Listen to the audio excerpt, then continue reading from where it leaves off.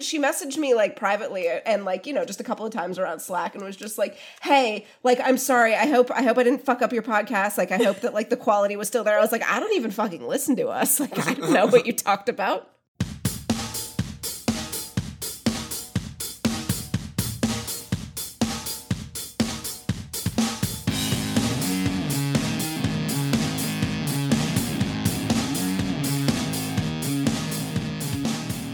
Hello, everyone, and welcome to May We Geek Again, a podcast where we cover sci-fi TV shows through the lens of philosophy and dick jokes. My name is Joe, and I'm joined by my saucy co-hosts, Shaheen and Bubs. Hi, guys. Hey. Hey. Hey. This is episode 89 of our podcast, and we are going to be talking about The 100, Season 7, Episode 8.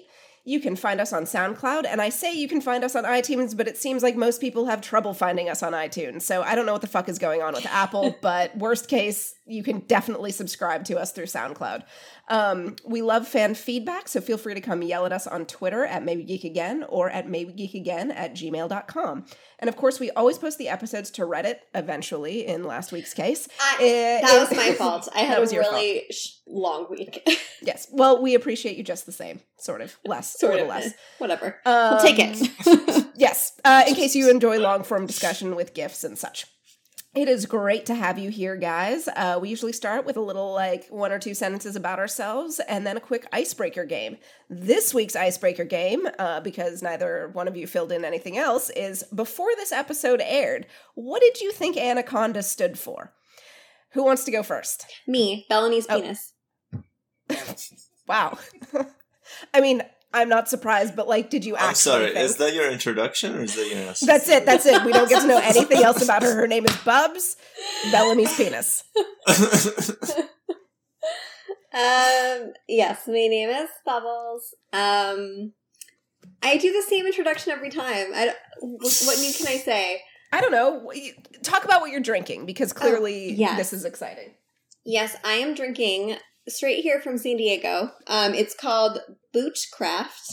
It is organic hard kombucha in the flavor of watermelon chili. And the real magical part is that despite it being kombucha, it is 7% alcohol. Which is a pretty strong beer. A moderate beer. Oh. Mm. Well, for Joe, it's like a life ender. For me, it's like 151. Is it actually spicy? No, not at all. It never is. There's a place here called Big Swig. It's like local to Austin, and or maybe it's Texas, and they make some hard seltzers that are not good, but they do also just make flavored seltzers, like the not sweet kind. And they have a pineapple jalapeno and a chili lime mango. And the chili lime mango has a little bit of spice, but the jalapeno pineapple, like, legit, like, and I say this as someone who loves spicy food and, like, has a taste for it. Like, I can actually taste a tiny bit of spice in it. Huh. Yeah. That's amazing. Fucking wild. Okay, so you were drinking a 7% kombucha, and Anaconda meant Bellamy's penis. Obviously. Yes. So it is not an understatement to say that you were disappointed. Yes, I was. Okay. That is correct. Yeah, okay. Shaheen? Hi, my name is Shaheen. I live in Pittsburgh, Pennsylvania. I write a blog at freefloatingperspective.wordpress.com. And I did not think it meant anything. I didn't really think about it at all. But I did some research. Do you guys know what it actually means? Like, should I'm assuming it's not the snake or the snake in the LL Cool J movie? No. Well, so Anaconda is a type of boa. Mm-hmm. And we know how boas eat their prey. Yeah. Uh-huh. And exactly. And it's also the code name for an operation during the Civil War, the American Civil War. The first one, not the upcoming one. Oh, we're all gonna die. Oh my god, that's my dad's tagline. He says it all the time. Whenever there's like an awkward moment, he's like, "We're all gonna die." I'm gonna tell him you said that. He's gonna be like so pleased. Yeah. So in the first American Civil War, there was an operation that basically they wanted to surround the Confederacy from the north through land and from the south through sea, and so just squeeze the Confederacy. And so that was called Anaconda. Yeah. That was fun. Yeah, And so now I we guess know. so the bombs, I guess, were squeezing people.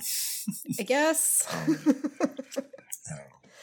But yeah, that's Okay. I guess I'll go next. I'm Joe. I'm not drinking anything besides water, but I'll probably have to take a pee break at some point. So Anaconda, like, obviously Sir Mix-a-Lot, but I was like, probably not. It's probably not what we're actually talking about.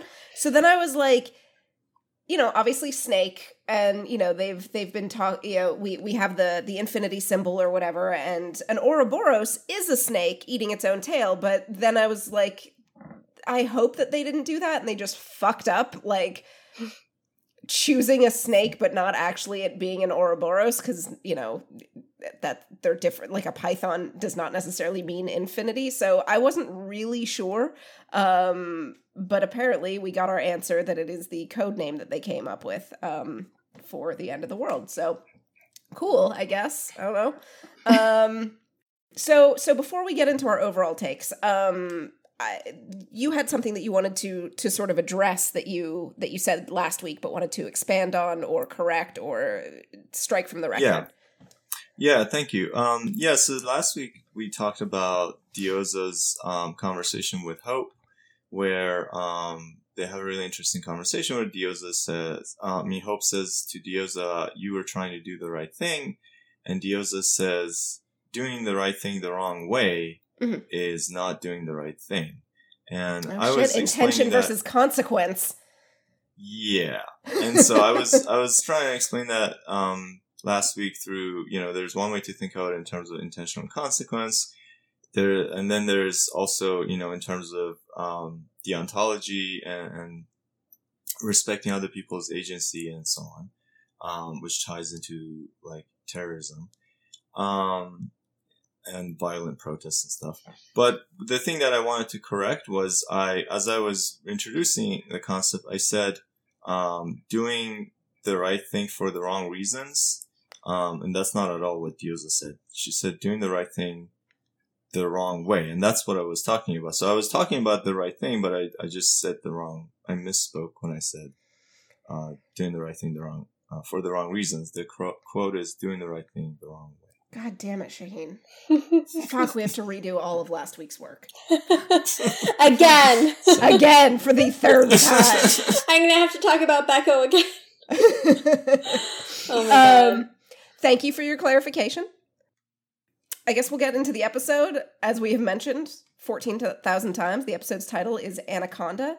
It was written by Jason Rothenberg and directed by Ed Freeman. I fucked that up in the notes. I put it in backwards, but I'm pretty sure that is correct. Let's get into everyone's overall takes of the episode, because, this was one that was teased a while back that we were going to get sort of a backdoor pilot into a possible Grounder apocalypse prequel show, and they decided to drop it smack in the middle of the final season of the show. And we got a lot of answers to things that that have been alluded to, as well as plenty of retcons for stuff that has already been established in canon. What did you guys think now that we got our sort of answer on things? I don't really like how they very clearly overhauled their own mythology. And it's just like, so there's two things I don't like. So yeah, it's obviously we all had a lot of assumptions, and not that everything was explicitly said in canon, but when you're following a show for 7 years and you're very invested, you're watching every interview, like every behind the scenes thing, along with episodes over and over again, you have a very set reality in which the show exists. So for the spin-off prequel pilot thing to come in and completely establish different origins that have already been discussed, in interviews and everything, and you're kind of like, well, that does not match at all the world that they set up according to them. It's very difficult to, what's the word?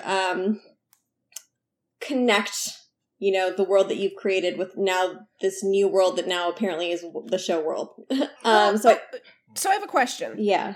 And maybe this is, me not having watched every episode 14 times, but we're all talking about the Trig being a retcon that Callie came up with it or whatever, right? Yeah. But I was gonna ask, what kinds of inconsistencies did you discern, Bubs? I was curious because I'm really sensitive to inconsistencies, but I don't think I detected any major. I think that there are actually very few in-world straight up contradictions. I think Trigedaslag has. I think Lincoln may have said sometime in season 1 that it was. But they came up with it.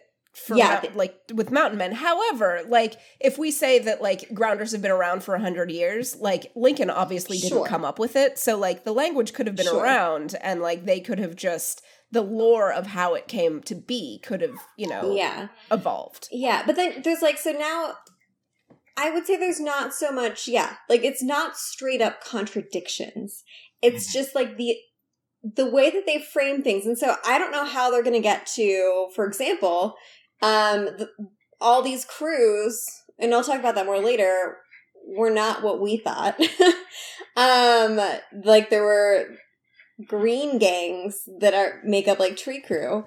And so all of these things, and to the fact that we get from there, and where this prequel is starting, to where people are anti-technology, people are sending kids into conclaves, and no qualms. So it's just there's a huge disconnect, and I'm sure that's what they want to quote unquote address. And so I'll give them that, but again, it's when you followed every interview in the show, the showrunner saying they've made decisions for this reason, that reason, this is kind of to explain what this is about. And now none of that is true. Not even a little bit. It's just it's just really hard to mesh both ideas together in your head. Because this is 40 minutes of a new reality versus 6 seasons of it. So yeah, I wouldn't say that there's straight up contradictions. And there I haven't, since season 5, when my soul was crushed, I have not gone back to rewatch anything apart from what I've rewatched within the season for the podcast. So I don't know if there's probably more. I just can't think of them right now. So there's that.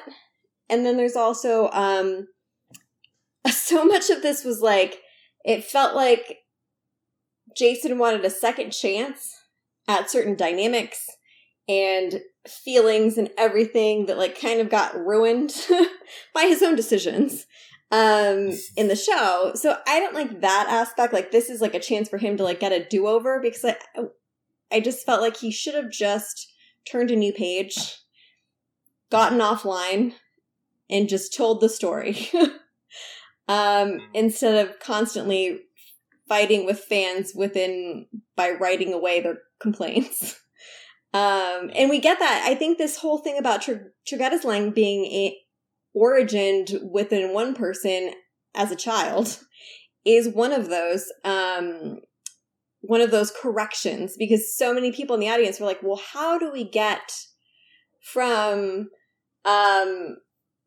people speaking English to this in 100 years? Well, I mean, let's talk about, it's Nell. I fucking love Nell. I bring up Nell whenever I can, but this is Nell. Coming up with her own. I don't think that we're supposed to think that the son and daughter are their siblings, but I don't think that they're twins, right? Mm-hmm. But maybe it's a little kid language that they came up with to avoid mom and dad. I don't know. That's what I got out of it. When they were oh yeah, she made it up as a kid. I'm oh yes, of course. She's very precocious. She's making up her own languages or whatever. Yeah. Well, so the language guy, and he's the same language guy that I wonder was how on he feels about this Game of Thrones. So he posted. Well, I was going to talk about that. I just want to let Bubs finish finish her sorry. thought real quick. Oh, I was just going to say, he posted to Archive of Our Own the Try Get Us Leg used in this episode with the translation. And he also in the notes talks about how, yes, what the origin now is definitely not what he built it around, given the specs that he was given. And if he were to know that now, he would not have developed it the way that he did. Mm-hmm. So what were you going to say, Shaheen? Oh, I was going to say, his name is David J. Peterson, mm-hmm. right? Is that his name? Yes. Right, so he's a conlang, a person who creates constructed languages, and yeah, he said that, I don't know if this was ever mentioned in canon, like, you guys were saying something about, Lincoln saying something about this, but I'm not sure, I don't have a memory of it being ever mentioned on the screen, but he was saying that the way he justified it in his head, because he also realized that 97 years is too short of a time period for the language to evolve, evolve this much. But I mean, I always say like the fast turnaround of generations is a factor. But anyway, he said that one factor was that they, especially as far as the nouns are concerned, was that they didn't want Mount Weather to listen in on them. And so a lot of the nouns are just code names. But other things sort of evolved naturally on their own. That was his original idea. So now, I guess, yeah, so now we think that it's a language that Callie constructed, and you could still think, so it started as a bunch of code words, because Mount Weather has always been there, right? So like maybe they've been struggling with Mount Weather since the beginning, and they used a lot of these code words that Callie told them or taught them, but then over time, it just got mixed with the evolving English of the time, and the way that they were speaking English differently. So yeah, I totally agree with your characterization that it's not a direct contradiction or inconsistency as far as I can see. But yeah, it's definitely like stuff has been added to the mythology. It's been augmented now. Retrofitted. Yes. Yeah. Is there anything else that you wanted to speak on in terms of your thoughts about the episode, Shaheen? I felt like I always feel this way, that so they have a limited budget, and I think they distribute their budget unevenly throughout the episodes, and they have to make a lot of like tough choices of like what to cut and what to like really spend money on, and I feel like this episode like guzzled up like half of their budget, with all the effects and everything, and then like that's why the rest of, like, we got one fucking spider, one spider, the other stuff, one ice spider. Yeah. Yeah, they couldn't afford the second spider because like they had to show the missiles in this episode. Yeah, and, but like the big helicopter Earth missiles, shot. And what if that was just regurgitated footage from 307? Well, there was one that was definitely a regurgitated footage. Regurgitated. But yeah, there was definitely new footage. Yeah. Yeah, and there was like stuff. I mean, one thing that was definitely confirmed was that Polis is near Washington D.C. So that's always been suspected. That, I mean, we know that Ton D.C. is like the remnants of Washington D.C. Yeah. But Polis was suspected to be like somewhere in Virginia, Arlington or someplace. And yeah, the helicopters seem, Annapolis. That confirms they were somewhere there, somewhere near DC. What did you guys think about it in terms of it, like, being, you know, a pilot for a new show? Because I feel like I liked sort of the basic bones of it. Like, if you know, cool, show me the end of the world, do all of this.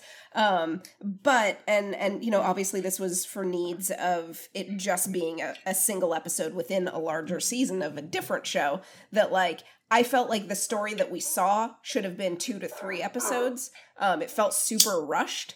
But again, like, I understood why, but at the same time, like,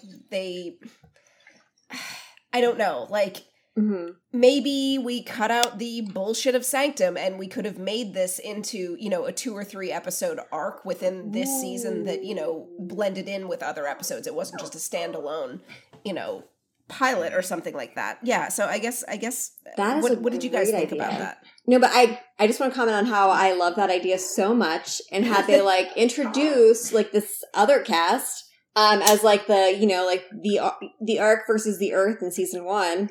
And then they wouldn't have felt so compelled to, like, put so many new people in the other sections of the story. So we could have focused on the lead characters there, because Jason has a whole new thing to be, like, happy about writing, and all the other writers can do the other stuff.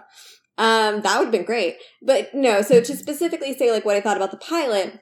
So I think, as much as those two things super annoyed me, had I not been traumatized for 7 years of the show, and it was just, like, the first thing I'd ever seen, from Jason, I would have been like, okay, cool. Like, yeah, show me more. And I agree with you, Joe, that it was, like, very rushed and, like, a lot of things happened. Into that, like, when too much happens like that and too fast, it almost makes you feel like nothing happened. Kind of. You know? Like my takeaway, takeaway, what happened? my main takeaways were, okay, Callie started the Grounders. Bill is a fucking asshole. And the son is a fucking asshole. And the mom has really bad taste in men. Like, the mom should have been smarter. You know, like, they set her up as, like, you know, clearly a surgeon or, you know, healer, doctor, something like that. And I'm like, and then she's, like, still with this dude who's a total fucking prick. And I'm like, you're better than that, Dr. Mom. Yeah. And also just wait for her, if this gets picked up, just wait for Callie to never use medicine again. Right. Or wash her hands, the precursor of Dr. Abby. What did you think about it? Wait, so you're saying she has a bad taste in men based on Bill Cadigan? Yes, extremely based on Bill Cadigan. Like, yes, they got divorced, but then she, like, and yes, like, she went to the bunker to, like, save her family, but then she, like, kept defending his crazy bullshit, and I'm like, you know... I mean, I've been watching this for 5 minutes, and he's a dick. To be fair, though, keeping things civil enough for him to still want them to be in the bunker did save their lives. So maybe it was like a play, you know? I guess. Like, damn. What did you think about it? He was right about everything up to that point, so... I mean, she kind of made a good argument. Like, she was being a good inductivist. She was like, yeah, everything he says sounds crazy, but it's been correct up to now. Like, I thought it was crazy, but it's been confirmed. And yet? So, you know, quantum mechanics was crazy, but it was confirmed. So. What did you think of it as a pilot, Shaheen? I thought it was great. Like, you would watch the show? Yeah. Yeah, I would watch it. I'm a little wary of what's coming next. I feel like we're going to immediately go into... So obviously Reese and Tristan, or whatever the fuck, are going to go to the ground and be jerks. Right? And so... They form Ask Get a Crew. Maybe. Ask Get It? Oh my god, fuck. I'm canceling all of this. Yeah, and so, like, obviously, like, I think that's going to be where Blood Must Have Blood comes from, and all of that. You know, I guess it ties into the Nightblood thing, right? So, anyway, I just think that, like, they're just going to come in and start, like, doing some stupid shit. I just thought of a retcon. So, you know how people from space, like when the Ark came down and the mountain men found them and were harvesting their blood, and they realized that their blood was, like, so much more powerful than grounder blood, because grounder blood was naturally selected on Earth to withstand radiation. Except that's not true. No.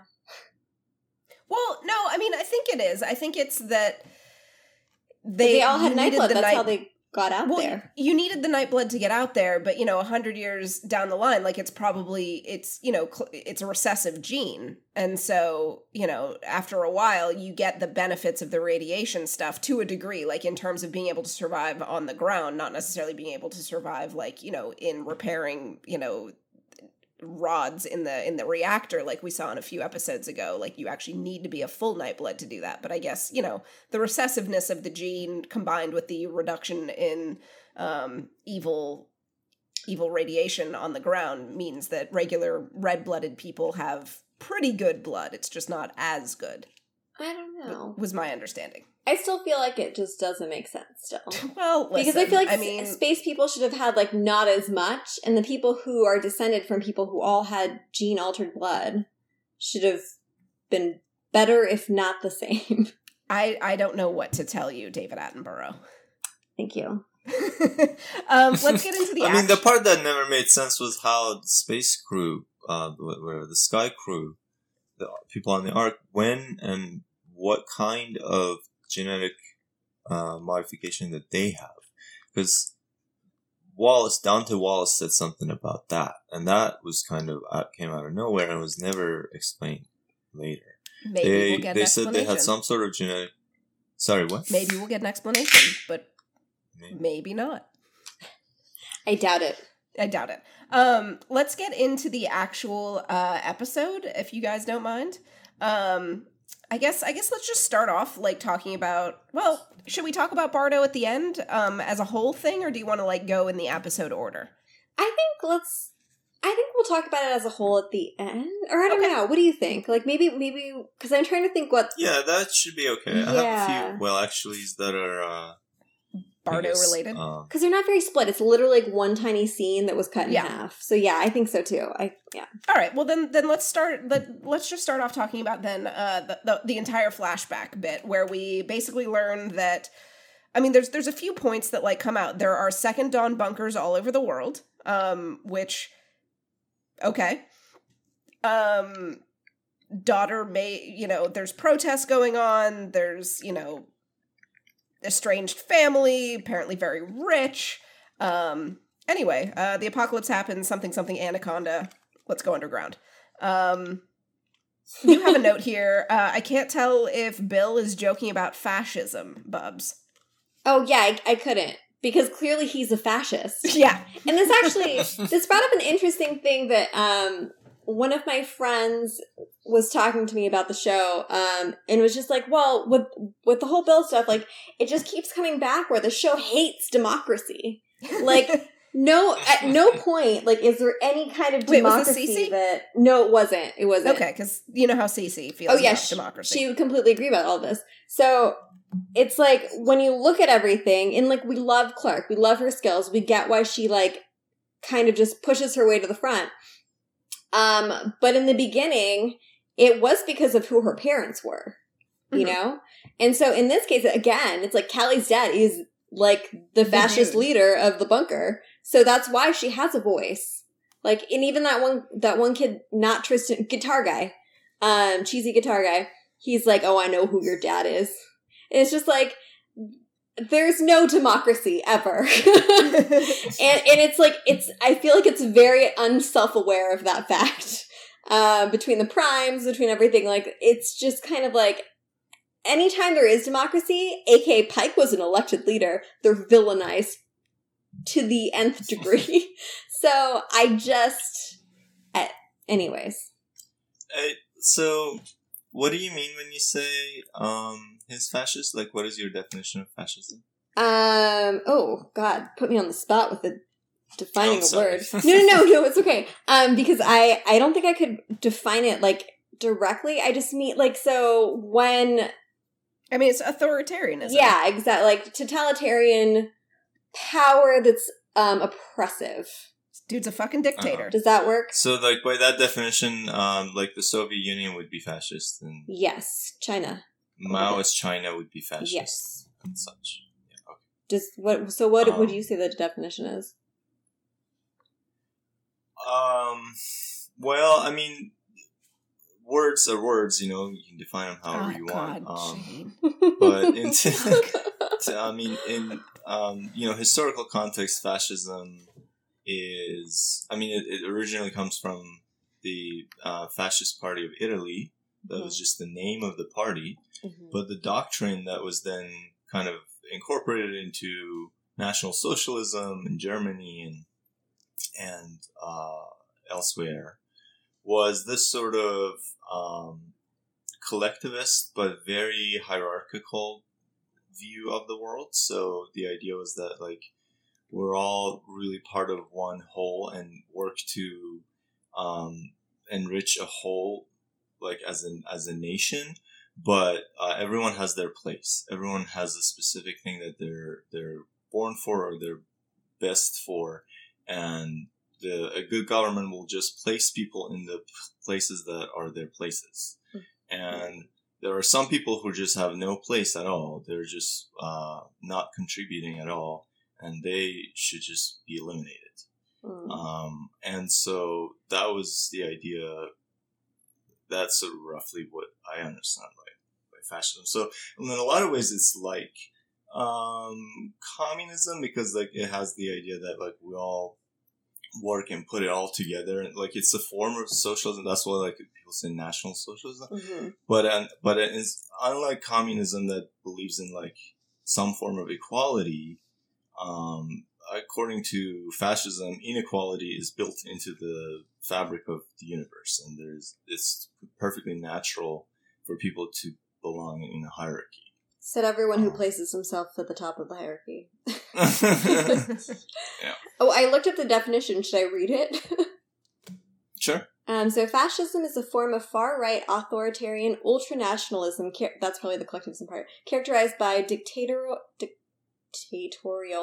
power, forcible suppression of opposition, as well as strong regimentation of society and of the economy, which came to prominence in the early 20th century of Europe. So Crazy Bill is a fascist. Yes. He was probably joking, but not actually joking. Because, not to be whatever, wife disobeyed him, and he threw her out the goddamn airlock. And she tried to hug him. That was so rude. Right? I'm telling you, Bill is a fucking dickhead. I'm not a fan. Not a fan. I like how in the notes I called him Russell. Yeah, and then you corrected me, and I was like, well, rich white man, what are you going to do? Can't tell them apart. They all look the same. So they get down into the bunker, and Anaconda is the code word. People are not let in. Some people are upset about people not getting let in. Mm-hmm. We got the revelation that tree crew is a thing. And I wanted to ask you guys, so if tree crew is a thing, let's say that tree crew is what this, protest group was called, in the DC area. And does that mean, so my thought was that clearly Callie and all of them, leave and go, and my guess was that they, we may or may not find out about this in the TV show, but that they would try to find the other Second Dawn bunkers that are allegedly around the world, or at least the ones that they could get to, mm-hmm. on the East Coast. And I guess maybe they get their own names too. Is Tree Crew the original sort of tribe or clan or whatever the fuck? Or did you guys have did that strike you at all, or did you just roll your eyes being like, ugh, he has a Tree Crew tattoo, fuck off? Because my feelings on somebody who brings an acoustic guitar somewhere. Right. Sorry to any of our listeners who are acoustic that is guitar your aficionados. Founder of Tree Crew, Joe. Guitar guy. Indra would not tolerate that. But it also just doesn't make sense, because so it's not like the whole world was waiting for the nuclear apocalypse. It's not like that was something imminent. Yet, what's his face? Bill was worried about that, which I have so many questions. But so this guy's tattoo, I understood Tree Crew as he's an environmentalist, yeah, right? Me too. So, but his tattoo is of the biohazard symbol. Because obviously the Tree Crew symbol was already established, so you can't redo it now. Yeah. But then it doesn't make sense. So they when the first shot that we see Callie, we're hearing on the news that says the news reporter says the extreme environmentalist group or something like that. So like they paint them as some sort of eco-terrorist, and they say that they were somewhere in some kerfuffle and down. And Callie and her friend are saying we weren't violent, they were violent, or whatever. So yeah, she has like a protest group that some people accuse of acts of violence, and that's what Tree Crew is. And I take it they're all the whole thing is because everyone thinks the Earth is going to shit.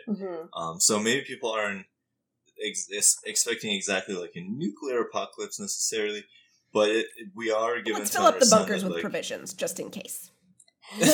Yeah, like there's things that are really bad. Like we hear in that flashback with Josephine that like there were dust storms everywhere, and outside was very dusty, and the water was being rationed. So like if water is being rationed in the U.S., that's pretty bad. Well, then how can she still have a pool if water is being rationed? Wait, who? Callie or Josephine? Because she's rich. Allie. Because she's rich. Yeah, but I thought her and her mom were like, people don't have to ration. You know this. It's true. I mean, it's not drinkable water probably in the pool. But anyway, yeah, so like things are really bad, and that's why they have the Eligius missions. All the Eligius missions are to like go out and find new places and new resources and stuff because they don't expect the Earth to survive much. So yeah, sorry, I kind of lost track of what we were talking about. Well, Tree Crew. So so Tree Crew. Right. So my thought was that Tree Crew. I mean, it was the name of this, quote unquote extreme environmentalist group. But I take it that when they started,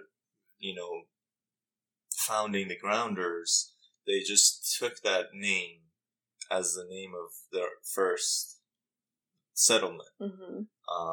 And it also, because it also happens to be within the woods of that Northern Virginia area.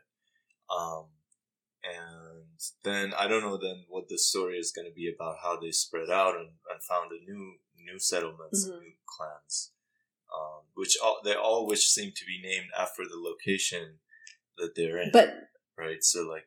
Yeah, but like now it's like, is it though? Because that's what I was saying with like Shallow Valley. Is that just where all like the Valley Girls went and formed their like whatever it's crew? Your people. It's your people. Obviously, no. That's where I would have been Hedda. But and then it's like what I said about Asgetta. It's just like people who are butt people. Like it's the butt people frat. Wait, what? Asgetta. Like butts. Oh, for fuck's sake. Some people are butt people, some people are butt people. Nope, moving us along. And anyways, but no, that it still doesn't answer my question. Okay. As to the tattoo being nuclear related, and being about the environment. Like you think like do a tree. I don't think it's nuclear related. I think it's biohazard related, which is different. But I still feel like it doesn't really connect. Like if you're Tree Crew, why is your symbol not a fucking tree? Because, like, so I thought, like, the way that they form... So this is one of those things where it's, like, it's not technically a contradiction directly, but, like, Tree Crew... A better piece of clip art could have been found? Well, yeah, but, like, because I think Tree Crew was the one that was closest to Mount Weather, Their territory was around Mount Weather, so they had the most... run-ins with Mount Weather, and I always thought that their biohazard thing was a reflection of like the Mount Weather mustard gas, and like the signs that had like all biohazard because it had that, So that's what I'm confused about now, that it's some douche bro guitar guy's tattoo. Is it exactly the biohazard sign?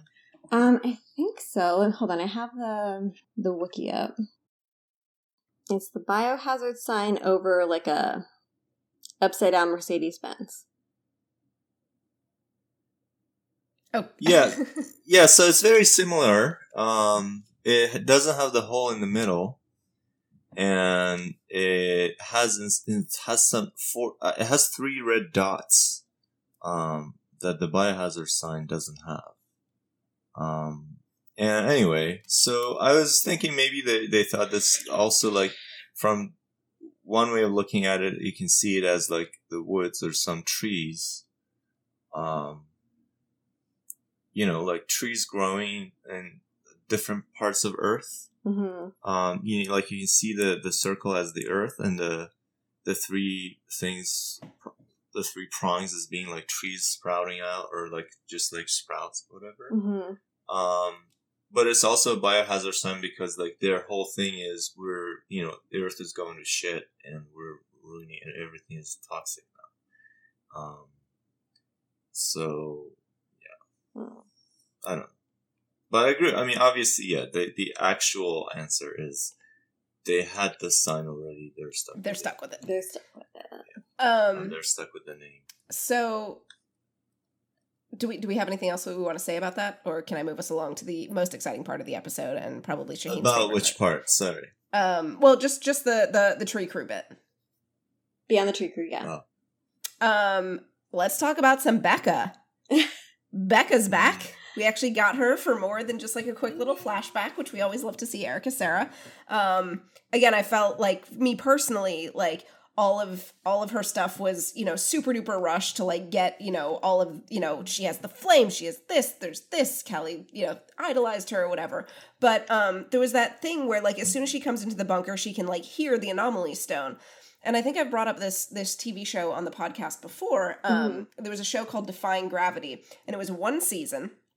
Mm-hmm. And it was absolutely worth your time to watch.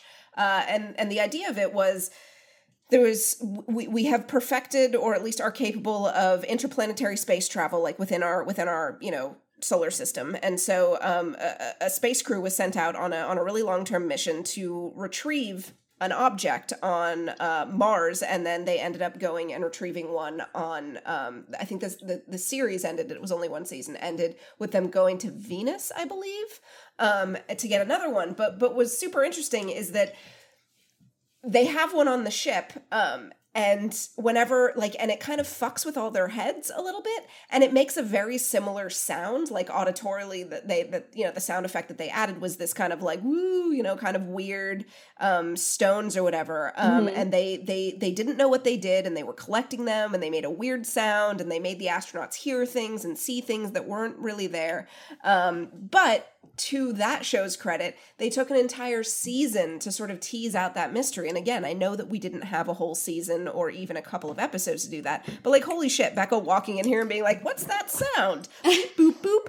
Look, I've turned on the anomaly. And you're just kind of like, okay. Man. Yeah, because like, we already know, I mean, this is all in this season, so it doesn't really matter. But yeah, like, they're talking about how that one guy's been there for 10 years. And, or before, when he was a child, was the last time they figured out a new code. So this is not like, walk into the room and figure it out. Unless you're Becca and you have a flame that, like, tells you that. Oh my god. But I mean, the flame tells you that, but then it doesn't tell you if it's safe to cross through. Well, we can do. It's a lot of, what is it called? Well, I was saying that the flame was heightening her. Sorry, what? Sorry, what? Is that a Deus Ex Machina? Well, they were saying that the flame heightens your senses, and so there's like very subtle vibrations coming out of the stone, but normally a normal person can't hear it. And this was also something that Gabriel said when Collins was studying the stone. He put like a what do you call it? I forget the technical term for it, the thing that measures or senses vibration. The size, Stascope? Whatever. Well, a seismologist would look at that machine. Say what? A seismologist would look at that machine. Is this a dick joke? What? Seismologist. Like the earthquake people. Yeah, no, I got it. You were saying size, and sorry, I'm inexperienced in dick jokes. My bad. Fuck's sake. Sorry. Yeah, and so he was saying that like he was using that to measure vibrations, very subtle vibrations on the stone, which is interesting because like gravitational waves question mark that that causes because tunneling through space-time would require exploiting gravitational fields. Niner. And so anyway, so then I guess her senses were heightened, and so she could hear it. I guess, yeah. She still has the same hearing. Well, but maybe like the chip can like pick up on.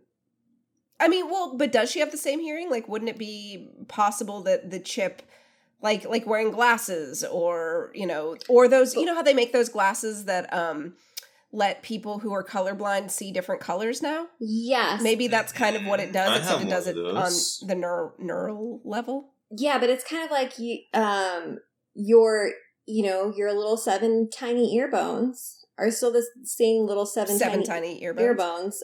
So it's not like an issue with the occipital lobe. It's an issue with the... So you remember back when we first got cell phones and you would put them near your computer speakers and like every time it like refreshed and pinged the tower, you would hear like a little weird crackling? Yeah, exactly like that. So I wonder if maybe the flame kind of does something like that where she's like, what the fuck is that sound? And it was like the flame like, like getting some like weird little interference. I buy that. The anomalies. We'll accept that? I'll accept that, yeah. Okay. What were you going to say, Shaheen? Well, you guys were talking about my disability. What? And didn't ask me, so I'm a little... Oh, I'm sorry. Do we need to bring up that you're colorblind again? Unless we're talking about a different disability. I'm so sorry. Did you take that test about whether Anaconda helps you? I'm kidding. Sorry, what? I was just... Never mind. I interrupted. Go ahead. No, I have one of those glasses. Oh, really? Yeah, does it work? The colorblind glasses. Yeah. How was it? It works... Did you cry? Did you cry? Well, so mine is... relatively mild. Like I know what red and green are like, so it's not like I'm seeing them for the first time. But apparently, there is a lot more red and purple and pink hue in the world than I thought. There was like, what is this magenta? Like the sky is a different color than I thought it was. Wait, like a blue sky is a different color, or like a sunset? Yeah. A blue sky apparently is like a little purple. Periwinkle. I thought it was. I mean, I could see that. Sorry, I'm looking outside right now. I guess if you have the absence of red, then yeah, like so is it just super like more cyan to you? Like a lot more green blue? No, but you don't see green either. So what the fuck do you see? A lot of things seem a little more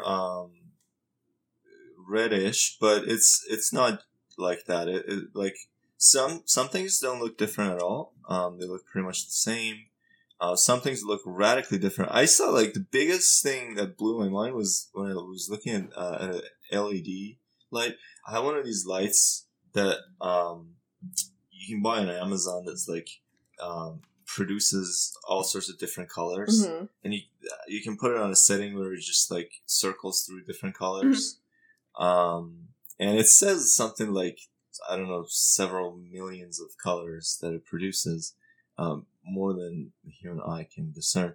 But anyway, we have one of those, and so I was just circling through the colors, and some of it really blew my mind because, I was like, no way, I don't believe it. I don't accept this. This is wrong. Wait, did you feel like a mantis shrimp? I have never been one, so I don't really know what that feels like. All right. Do you know what a mantis shrimp feels like? I don't know. I mean, you might have. Like, that's the whole thing. Like, who knows? Kaylee?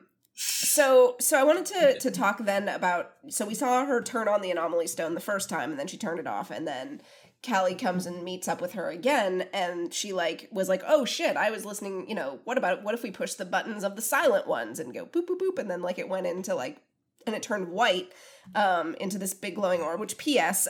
Was very reminiscent of something that happens in season 3 of Dark, which you still haven't watched, Shaheen, but let me say that.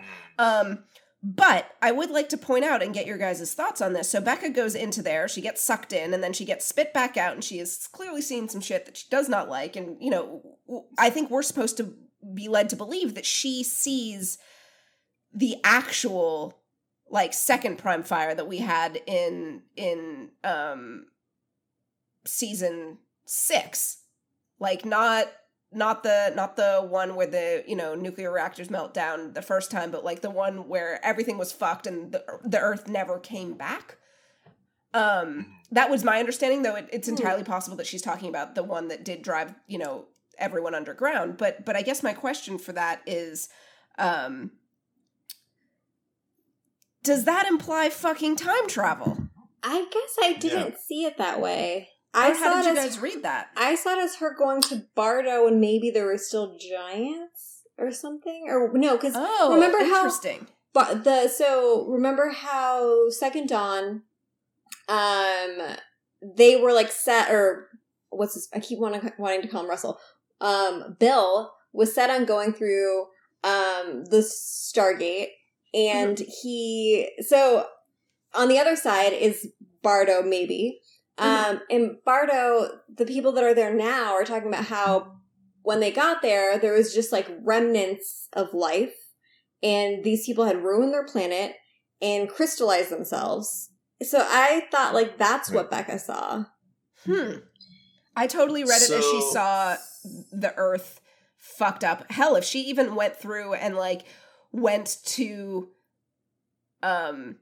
the time of Blood Reina, like what if like Becca like landed, took a peek into the fighting pits and was like, oh fuck, and that's what like really disturbed her. But like, how does that mean? I mean, that's for people who stay on Earth. Cadigan wanted to go through the portal, so she would, if that's what she saw, if she saw the second apocalypse or anything of that sort, then she would be like, yeah, let's fucking go through this, because.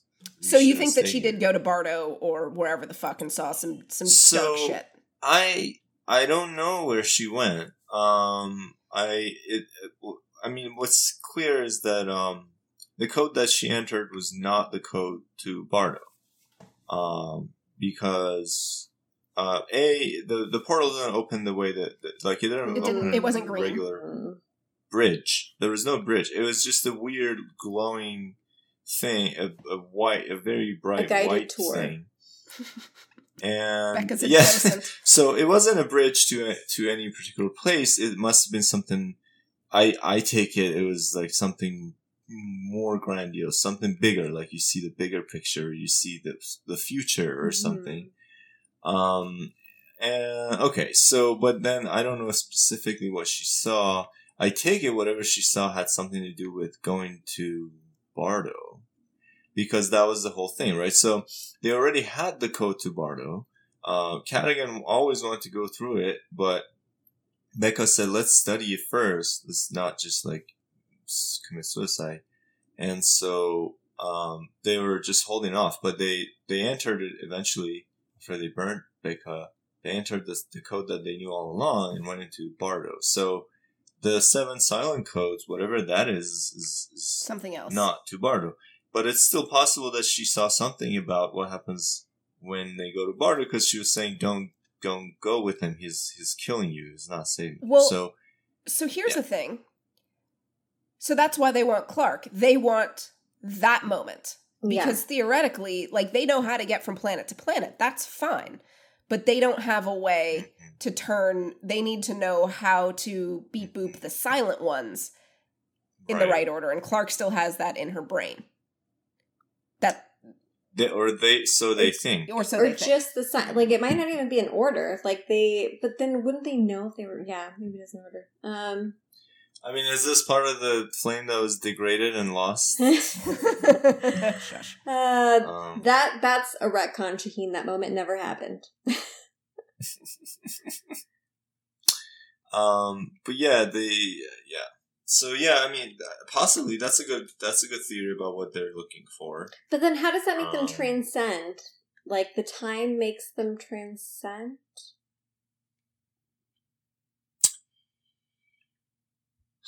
So somehow, I guess Cadigan has a theory about where Becca went, and yeah, I don't know. It's yeah, I don't know. And what is the? Why did they? I mean, what is the war about? Who do they think they're gonna fight? Right? And is that what Becca saw? Like, does she see the end of that war, like the outcome of that war? Or are they just going based on what she said? Like, is this whole prepping for war based on Becca's what she saw and no more? Freaking out. Mm-hmm. So they think something dangerous is on the other side. Mm-hmm. Yeah, I don't know. Well, I guess maybe we'll find out. Maybe we fucking won't. Who knows?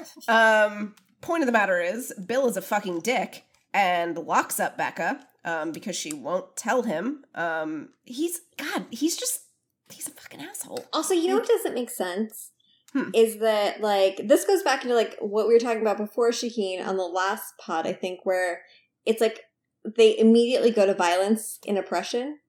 Okay, so people who want to, like, because the mom was like, well, I've been to Earth. Like, I want to see, like, what else is there? So, you know, everyone who wants to go back to Earth, like, go the fuck back to Earth. Like, everyone who wants to stay and go on this adventure, I'm sure there's plenty. Like, I'm sure nobody's there's plenty stopping of people. And, like, why can't they just all, like, you know, the bunker's base camp, everyone can go in and out.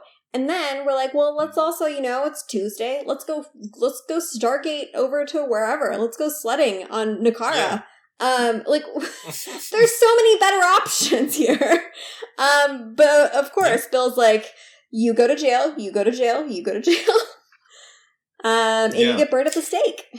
Why did they burn her at a stake? Like, not to be whatever, like, that seems like really fucking extra, right? Because clearly there's been a lot of suicides in the bunker, so there are definitely, like, other ways that one can, like, die. Yeah, I had the same question. I don't understand. Like, why would you burn someone at a stake? I think it's like, that just seems, like, really... Ooh. I think they put it in season 5, and we're like, well, now we have to burn her at the stake. Yeah, I mean, why did they do that then? I'm sure that they had another idea for what it was going to be, like the anti-tech people burning someone at the stake like a witch because they're anti-tech and that's what they understand. You know, that makes sense. But I mean, I do love that it was like people. as we were talking about, you know, some rich dude thinking that he knows all the things. Like, meanwhile, you have Becca retcon repeatedly her last name. Yep. But, like, you have Becca, the undisputable, like, at least one of the, if not the smartest people alive at present. And you're just like, you know, I actually don't want to listen to you. I think you're wrong. I am a crazy cult leader, and you, billionaire science person who has developed all of this amazing thing, probably the air scrubbers that are keeping us alive in this fucking bunker to begin with. No, you won't give me what I want, so I'm just going to burn you alive. Like, don't tell me it's not Bill a cult, Cadigan. Right? He says it. Oh, it's Clark. It's not a cult. Like we are a collection of like bright minds, just trying to like exist into the future. Really? So you're going to burn at the stake the one person responsible for the best tech since I don't know. What's his name? Some electricity guy who was in love with a pigeon. So yeah, I don't know. I mean, she was also responsible for the end of the world. Well, yeah, but they don't know that yet. It seems like Cadigan found out at some point. Because like they're talking about. Remember, they were talking about the same threat that destroyed the Earth is now coming for us. So they're either talking about Becca or Allie or something. They have some idea of what I don't know. But I also, regardless of that, I wanted to say that Bill Cadigan is also not that I disagree with you guys on like he's a jerk. You're being too kind. He's a jerk. I'm like he's the fucking worst. Yeah, but like he is also apparently a successful scientist, an engineer or whatever. Like his far left daughter called him a vulture capitalist. So She's very witty. I guess he's a venture capitalist. So yeah, he founded some startups or whatever he did, similar to Becca, I guess. So he kind of, he thinks, he's just as good or better than Becca. But yeah. Anyway, I mean, you definitely, like, by that definition of cult, that, like, it involves the worship of a specific individual personality, that it was clearly a cult. Mm-hmm. Clearly. I mean, look at his outfit. You don't wear outfits like that unless you're in a cult. Yeah, flowing robes, unless you're, like, somewhere, like, hot. No. Just saying. Sorry, I'm going to move us looking through the notes here. Bill's a dickhead. Was there anything that you wanted to, like, anything that you guys want to call out? So one of the things, when Callie's like, maybe it was not to get to a new world, maybe it was to help us remake this one. Mm-hmm. So that's like, that goes back into our theories for the season. So is that maybe going to be one of our themes? It's not about trying to find somewhere new. It's trying to take what you have and make the best of it. So, like, I don't know if that means they're going to return to Earth and try to, like, fix whatever. I still kind of think that wherever the white ball that Becca went into, Mm-hmm. it is time wonky of some sort. Maybe like it depends. Like, I wonder how pedantic Jason is going to get with when he was like, "There's no time travel. There's time weirdness, but not time travel." And I'm like, yeah, but one's a rectangle and one's a fucking square. So which one are we actually talking about? Because we can get into time weirdness that, whoops, puts you in a different point of time, but no, it's not time travel. Yeah. So I feel like there's gotta be, I mean, can we get into any sort of behind the scenes things that, like, have been, like, semi-spoiled by guest stars? Like, are we allowed to talk about that in this podcast? Yeah. Okay. So, I mean, if you don't want to hear it, yeah, stop mute, listening for a and little bit. Shaheen will, fast forward or something like that. Let us know, let you know how far you have to go ahead. But, I want to say we have, is it Cage? It was Cage Wallace. We have, like, I think some behind the scenes of him filming some scenes. And so, is it a flashback that we're going to get? Or is it that we are going to get some sort of a do-over? And, like, much like every other fucking time travel show that tries to unravel itself, there was a point in time where there was a trajectory that happened that set us on a course. And going back in order to sort of correct whatever moment that happened in order to, like, prevent something bad from happening. So maybe something around the time period of Mount Weather, around the time period of season 2, would have been enough time for them to say, correct the reactors from melting down, giving us, sending space crew up to space, in season 4, whatever the fucking option was. And I want to say there was someone else who maybe also came back, at least that we have proof of, not necessarily things that people are speculating. So I don't think that time do-over wonk something is not impossible. Mm-hmm. I mean, it's possible to be in a place, like they talk about the truth greater than us all or whatever. It's and the sort of some of the anomaly stuff seems like it puts you in a position where you can, like, see different moments of time. You're not necessarily traveling to any of them, but you see what's gonna happen, what happened and what's gonna happen and all that. So that could be one way. Becca saw something. We don't know if she actually went there. Yeah, I mean, what is it like? I keep on wanting to talk about Dark, but fucking neither of you have finished it. But there's basically this idea of no, that's a fucking spoiler. I guess we can talk about Interstellar as an option. Mm-hmm. But basically, like, that there's this moment of being able to see all time at once. And picking, like you were saying, Shaheen, like picking out a moment and going like, like that's something that I'm going to look at, or, maybe even somehow interact with. Like, I don't know if like there's a way to like, if there is a way, let's say hypothetically Clark gets to like go and see a moment, in season 2 or whatever. And hypothetically, let's just say that the Flame can communicate with each other over this bridge. Maybe she's going to tell Lexa something. I don't fucking know. But she like, would have already point, told her. She would have already told her. What do you mean? Because time... Oh, right, because time has collapsed on its... Well, no, it doesn't have to collapse, because there's one timeline.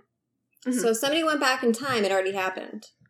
Right, but if she's not going back in time, if she's just looking at that period of time, and then, like, communing the Flame across space-time quantum... That's kind of what happened in Interstellar. I mean, it was already there in the original timeline, so I guess... Yeah, like, I mean, this is always the funny thing about... The wonk about time travel. In fiction is that, like, you have this... there's one way to do it, which is, like, single timeline, like I was just saying, which is everything has already happened. It's not like you can go and change anything. Mm-hmm. Everything you go to do in the past is what's already happened. And a lot, I would say, like, 90% of what happens on the 12 Monkeys is of that sort. Mm-hmm. When they go back, they end up redoing what's already happened, and sometimes they don't want to, but them not wanting to makes them do it. And then there's the other thing with the other idea that like you can change something, and either like the future will rearrange itself somehow, or it will just branch out, like a new branch will be created, like a new timeline will spawn off. And we'll go in a different direction. So those are obviously just fictional ideas. Obviously. But yeah, I don't know. So they could definitely like, they could just schmines. Yeah, because the show has no problem with fucking schmines. Yeah. Well, so do you guys mind if I move us along a little bit in the plot? Yes, I just want to say I do still feel like I'm conflicted with what you're saying, because I think like, yeah, Earth is offline, but I feel like we're still going to somehow go back to Earth because it exists. Although, maybe it's offline because we're not going to go back, and it's just like the way to make it work that Cadogan came from Earth, because there had to have been a stone there. Yeah. So one of the two things, but I oscillate between, yes, we're definitely going back to Earth, and yes, we're definitely just going to go into Alley 3.0, City of Lights, and that's the end. So that Clark can be reunited with everybody, including her mom, somehow. Anyways, let's go. Yeah, so we'll have like a finale cast party, like everyone will be there. Mm-hmm. Basically. Yeah. Okay, so Bill's a dick, continues to be a dick. He wants the Flame. Callie, takes a suitcase full of 2,000 doses, which, okay, like, respectable amount of people to, like, repopulate. Like, for once, they're not like, we have 10! We're gonna repopulate the Earth. But Mom decides to save Callie. Brother is an idiot and sides with Dad. Brother then watches Dad murder Mom, if we're not putting too fine a point on it. And so Callie and them go forth to go find other people in other bunkers, I guess, and have a jam sesh. For a jam sesh. Fuck. God damn acoustic guitar people. And then Crazy Bill leads his flock through the anomaly. Yes. That's pretty much sort of what happened. Thoughts? So, yeah, I was just thinking about what Bob said about why not just cooperate, right? Instead of trying to coerce each other into doing it your way, you could just be like, okay, you want to go explore the ground, go do that, and you can come back here as a base, right? That's what you were suggesting. And then, like, we'll send people into this thing, and maybe they'll come back, maybe they won't. Maybe they will wait, we'll wait to see if they come back or whatever, We'll study it, and, maybe some of us will just take a leap of faith and go through it anyway, or whatever. That seems a little bit too much like democracy, though, Shaheen. We've already established that homie don't play that. Homie don't. And that's in everyone's interest. Like, it's not even... So this is sort of, gets into discussions of what does it mean to be selfish? Because is the selfish thing, like is cooperation not the selfish thing, because that's in your interest. It's proven fact that when you cooperate, you actually get more out of it than when you fight. That's why, as said before, the nations throughout history have abandoned war for trade, because it turns out, comparative advantage, et cetera, when you let everyone work on what they're good at, everyone gets more out of it, rather than making everyone do what you think is good. So, like, it's not even selfish. It's like less than selfish to force the other ones to not explore the ground. Like, anyway, so, I was just thinking of that in terms of, what Immanuel Kant calls the kingdom of ends. So Kant has this thing called the categorical imperative, which is the basis of his morality, his ethics. And the categorical imperative has several formulations. It has like 3 famous formulations, and some of them are more well known. So the most well known one is sort of the golden rule version that says, sort of treat others as you want to be treated, type of thing. Then there's one that says the universalization formulation that says everything that you want to do, find out what principle, what maxim it's based on, and then universalize that maxim. Imagine everyone did the same thing. Everyone followed the same maxims you're following now in this action. Would that be possible, or would that present an impossible situation? And if it's impossible, then it's immoral to do that. That means you're making an exception for yourself, because you couldn't exist in the world where everyone does what you're doing. And then the other formulation is kingdom of ends, which is basically says the ideal state that we were striving towards, that we're trying to materialize, is a world in which no one's goals clash with anyone else's goals. So everyone's ends are compatible with everyone else's ends. Everyone can pursue what they want without prohibiting anyone else from pursuing what they want. And like in The Giver? So that's... That you haven't read. Say what? Oh, you haven't read The Giver, I just remembered. The Giver, yeah. No, I haven't. I think this came up last time. It always comes up. Yeah, and so, I was thinking of like, that, going back to the bunker, that's the sort of thing is like, you can just, like, your goals are actually not contradictory to each other. It's the coercion that's making them contradictory. Like, if you just say, okay, whoever wants to go, they can go, whoever wants to stay can stay, you will get willing participants on your side, and there's nothing about what the other ones are going to do that contradicts what you want to do. So yeah. So I was just thinking in terms of kingdom of ends. Mm-hmm. Sort of thing. Yeah, it's amazing that it never occurs to them, and to people. I mean, I don't know. Like, we've talked about, like, is that the message of the show? Is that people don't There's no realize fucking compromise? they can cooperate, and that cooperation is in their interest. I mean, we've actually never seen. I think this is what we were struggling with last week, and we struggle with, I guess, generally on the shows.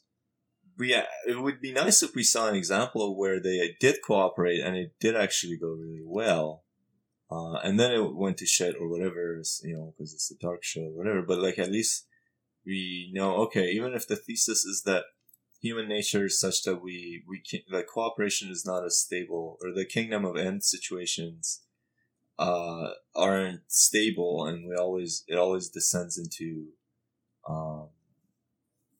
one set of ends contradicting or hindering the others. Even if that's the thesis, we could at least see the other side of it. But it seems like it's never even occurred to anyone to try the cooperation route. I just kind of sorry. You actually made me think of something else. Which is but this it'll seem like a non sequitur, and I really can't follow it through my brain. But is it possible that what Becca saw in that ball of light was the city of light? Could she see? Do you think that like? I know it's a non sequitur. I'm sorry. I didn't want to lose it. Because how horrified the rest of them were about losing their free will, about giving that up. Would that have been something, or would Becca have been like, "Nah, man, that's chill"? Because again, if we look at to bring it back to yours, Allie was also uncompromising, if we're being perfectly honest, though she believed that she, quote unquote, believed that she was behaving benevolently, in a way to help people. But, I guess everyone who thinks that they're right, Crazy Bill included, you by nature don't give people a choice because you believe that you are so right in what you're doing. Yeah. Yep. Certainty is the problem. Yeah. If only everyone were a philosopher, and then, it could just be it depends. I mean, no, I think that's a good point, because Allie, too, the Flame was very much against the City of Lights in wanting to shut Allie 1 down and whatever she wanted to do. So maybe. Just saying. So yeah, maybe. Yeah, I wonder if, she saw whatever the transcendence is supposed to be, and I mean, she was saying we're not ready for it.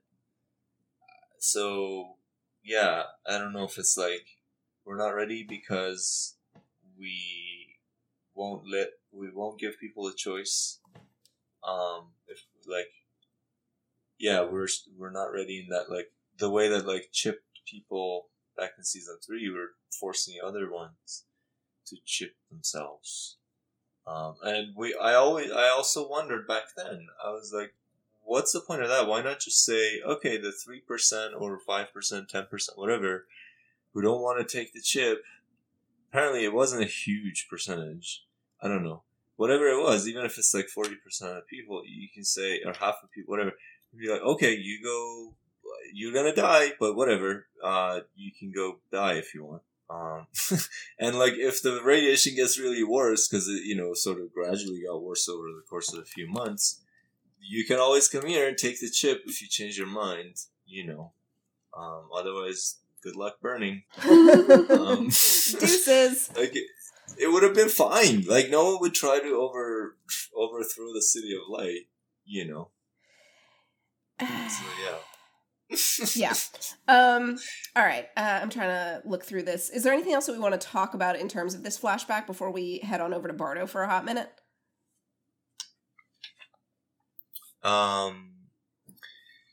So, okay, we're wrapping up the flashback completely. Yeah, is that all right? I feel like we talked about most of it, but if there's anything let me you guys look really at want to talk about. So, yeah, a couple of details. So, Becca vanished, apparently. The news was saying that after she invented Allie, she vanished.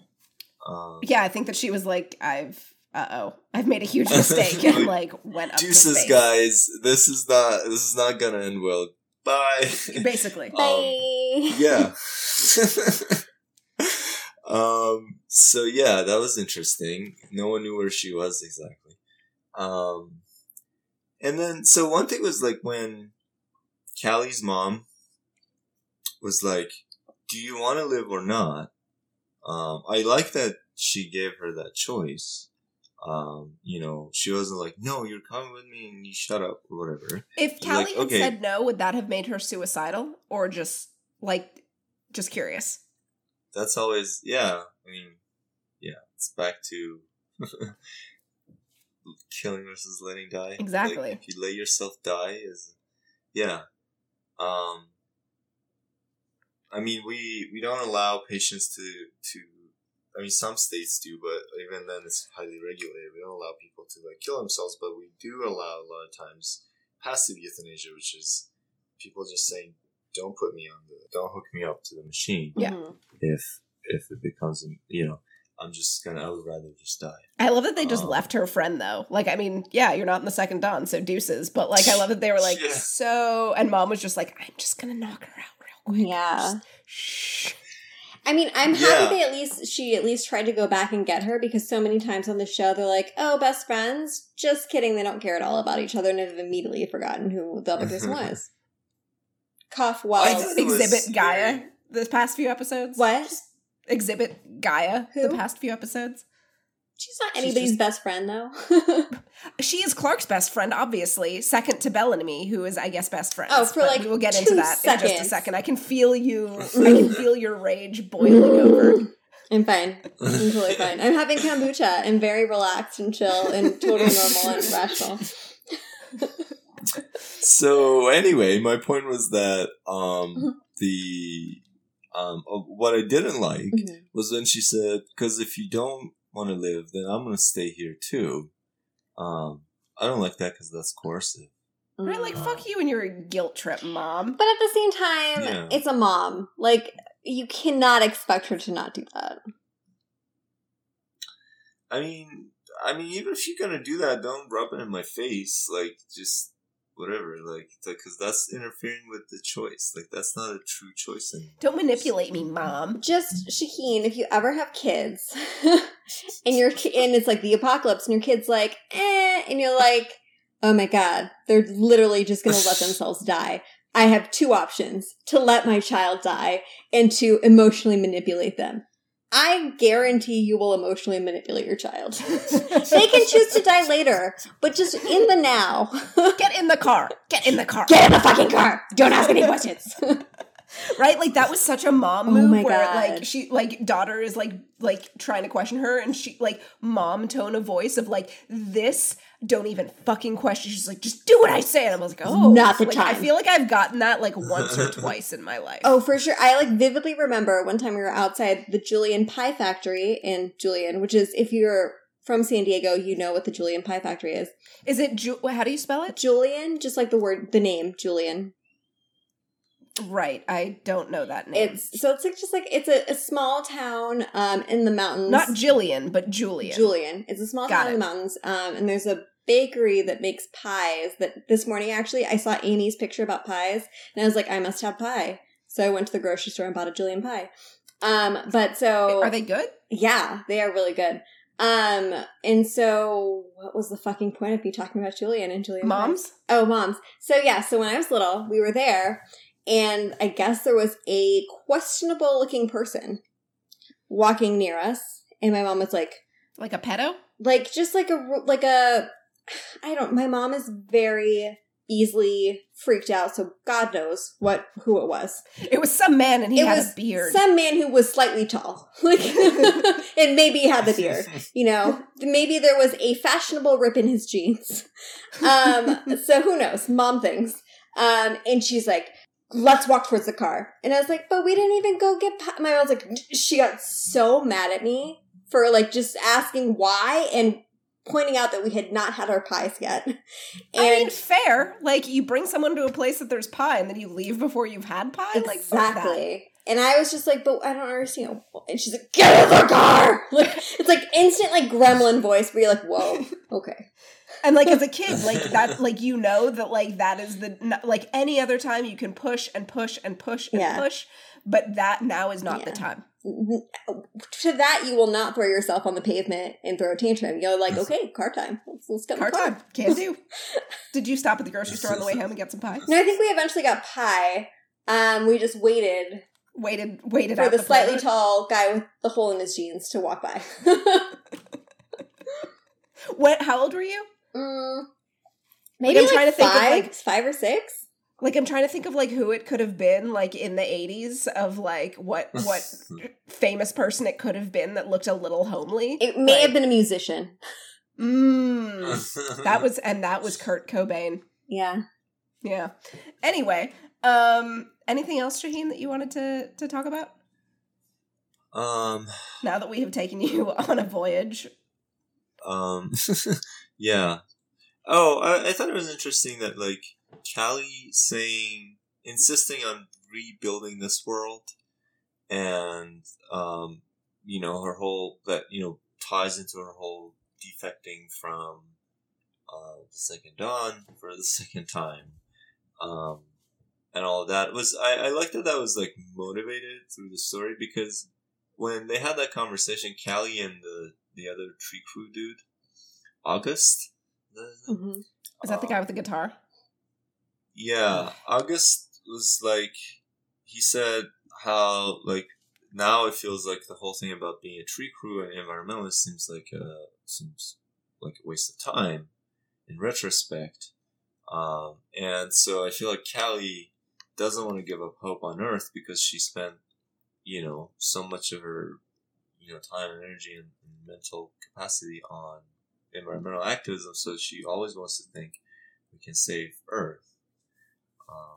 So it has like, it's kind of personal for her. Mm-hmm. She's like, no, I'm not gonna let all that go to waste. So yeah, I thought that was cool. It was more than just like, I hate you, Dad, I'm gonna leave kind of thing. Do we think that it was naive of her to think that like she would be able to find people? I mean, I guess like if we presume that there were Second Dawn bunkers around the world, that like she might have a plan of how to find people, but like other than us surprisingly finding out that Mountain Weather survived, like what are the odds that she's going to be able to like get a hold of these people? Yeah, 2 years later, like, no, who do you think survived? I mean, the only people who have survived are people who had a place to go. But yeah, I mean, maybe she knows about all the Second Dawn bunkers. But I mean, I don't know. She's a scientist. Maybe she figured, like, out of 11 billion people, even if it's like, 1 in a million, there's going to be a few thousand out there. So. If the show gets picked up, I kind of want to know, like, if we're going to find out about that fake bunker that we found in season 4? Mm-hmm. 5? 4? Like, the one with, like, don't open dead inside, like, just, like, a bunch of melted bodies. The mushes? Like, yeah, like, I kind of... No mention made of that, of Crazy Bill being like, and those people who did not set up their monthly subscription recurring payments. Yeah. Those people who we took cheaper memberships for and did not make provisions for.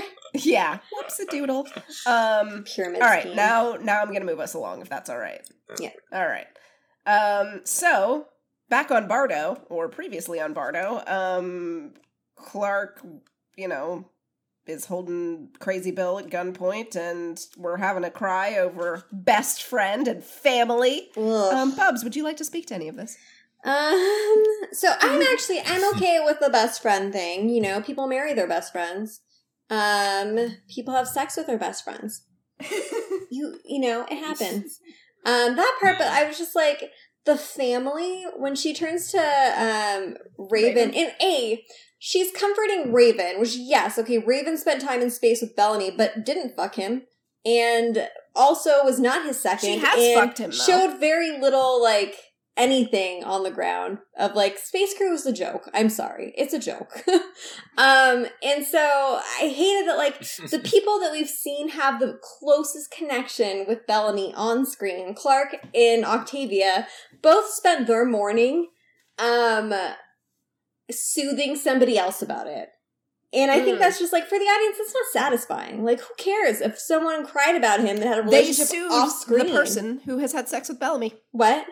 They soothed the person who has had sex with Bellamy. Exactly. It's just, like, I don't think Jason understands relationships. Like, or how to depend. I don't know. I'm very confused by all of it.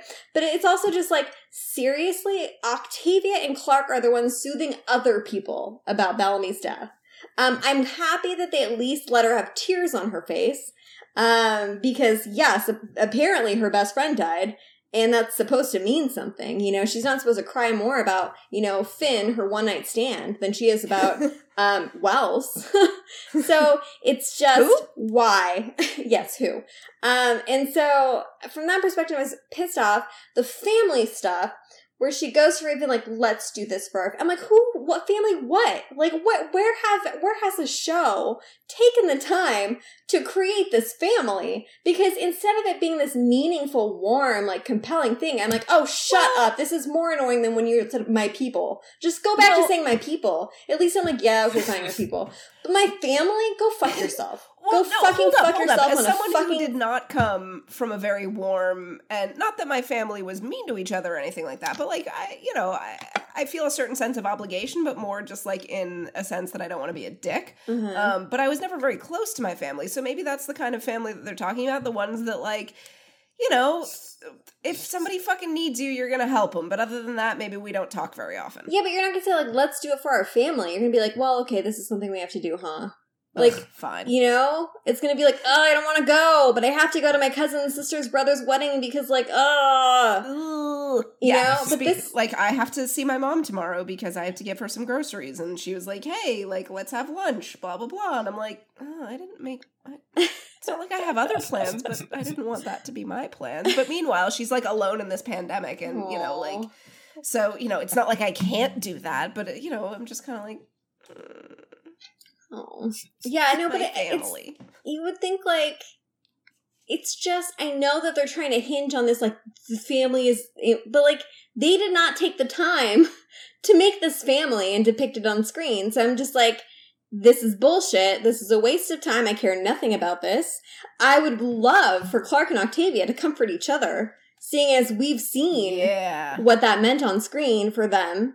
You know, Bellamy meant on screen to them. Why can't they comfort each other? Like, that is emotional catharsis. That is like, oh yeah, like, I want to see them, like, break down and build each other up in the same scene, you know? Like, wipe each other's tears away and be like, but this is what we do. This is what we always have to do. This is not the first time this has happened to us, and we just have to be strong. We just have to get through it. Like, that would have been a beautiful scene that would have made me sob like a baby. Instead, I'm like heckling Echo from my TV, being like, shut up, you fucking cunt, get over it. Like, because I have no connection to her relationship with Bellamy. It was not on screen. And it's like a joke that it's taken up so much screen time this season retroactively to make it a thing.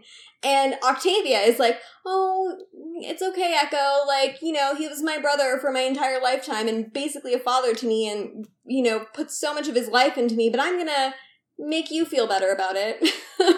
It just made me mad. It just made me that really you're mad. Still so passionate. Yeah, but about you're one of the passionate fans that the creators always talk about. One of the passionate fans who are passionate despite the show. Shaheen, did you have any thoughts and feels on best friends and family? You guys know my feels on family. That it's bullshit? I don't get it. Like, yeah. Like, I always say family is forced friends. Friends that you didn't choose. That you may not even want to be friends with.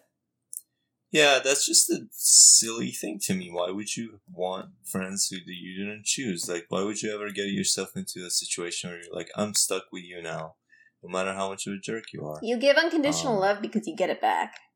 And if you're not getting it back, then yeah, fuck it. Yeah. So anyway, I was just like been deprived of life, deprived of love. So I don't understand it. But yeah, I do think, especially, I mean, having heard what Jason said about the directing last time, the directing of the same scene, right, by Lindsay Morgan, that was like, yeah, she's not that devastated and she's shocked. It does feel a little weird and like maybe, like, is he doing this on purpose to, like, make a point? Or what? Because, like, this, I mean, Clark has cried for other people dying, and I don't know, it does feel a little awkward. I manufactured. Basically, I'm agreeing with you guys, yeah. I don't have as strong feelings about it, but, like, I did feel like, did Raven really have such a strong connection with Bellamy? I had to, like, think about it in my head, you know? Like, why is she crying? And the Octavia thing definitely feels weird. Well, we now talked about it last they're time. Bardo bees, so we can't even talk about them at all anyway. Do we? Yeah. You have a note that the reunion scene was awesome, but I guess also we all have Yeah. notes about, sorry, to go back a sec, Mhm. Gabriel being on Yeah. their side. Sort of, I guess? Yeah. Gabriel was funny. I like how the look on his face was like, I guess I'm taking orders from Clark now. I mean, she did have a gun. And Clark does like to he shoot was people. like, okay, I guess. Yeah, but no, Hot Child Murder was definitely kind of like, ugh, I just want to do like my code breaking and science like jacking off, and this is like really getting in the way of that. Yeah, that was good. That was good. Well, so Child Murderer opens the door, and then, big reveal, Bardo Bees is actually made up of, Octavia, Dioza, and Echo. I don't know where Hope is. A little confusing on that. We're missing the O and Ho. Oh wait, the H in Hode. What I like about it is just like thinking about what Clark and Co. are thinking and feeling now, what's going through their head, and the looks on their faces is like, what the fuck, dude? Like, I leave you alone for 5 goddamn minutes, and you join the Bardo Bees. Yeah.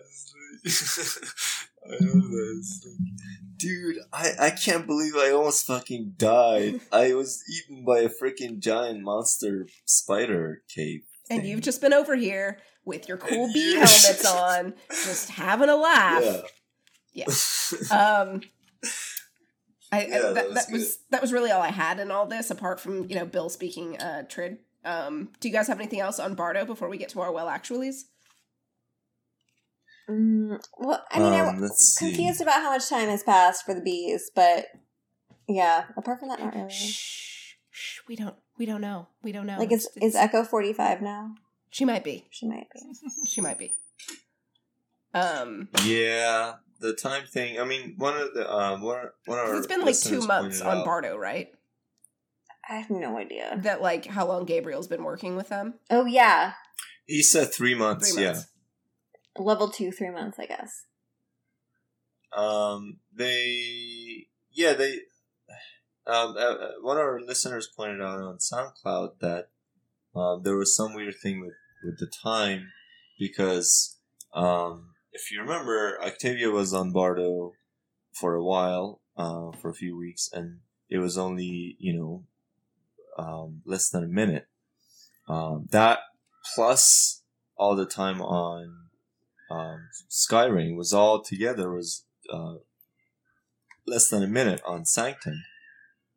But then Hope arrived on Sanctum like several days later, right? Mm-hmm. So how long would that have been on Bardo? It would be a very long time. So that doesn't. I haven't found a way to make sense of that yet. I think as we ominously predicted, the time wonk is going to be retcon many times over. Yeah, well, yeah.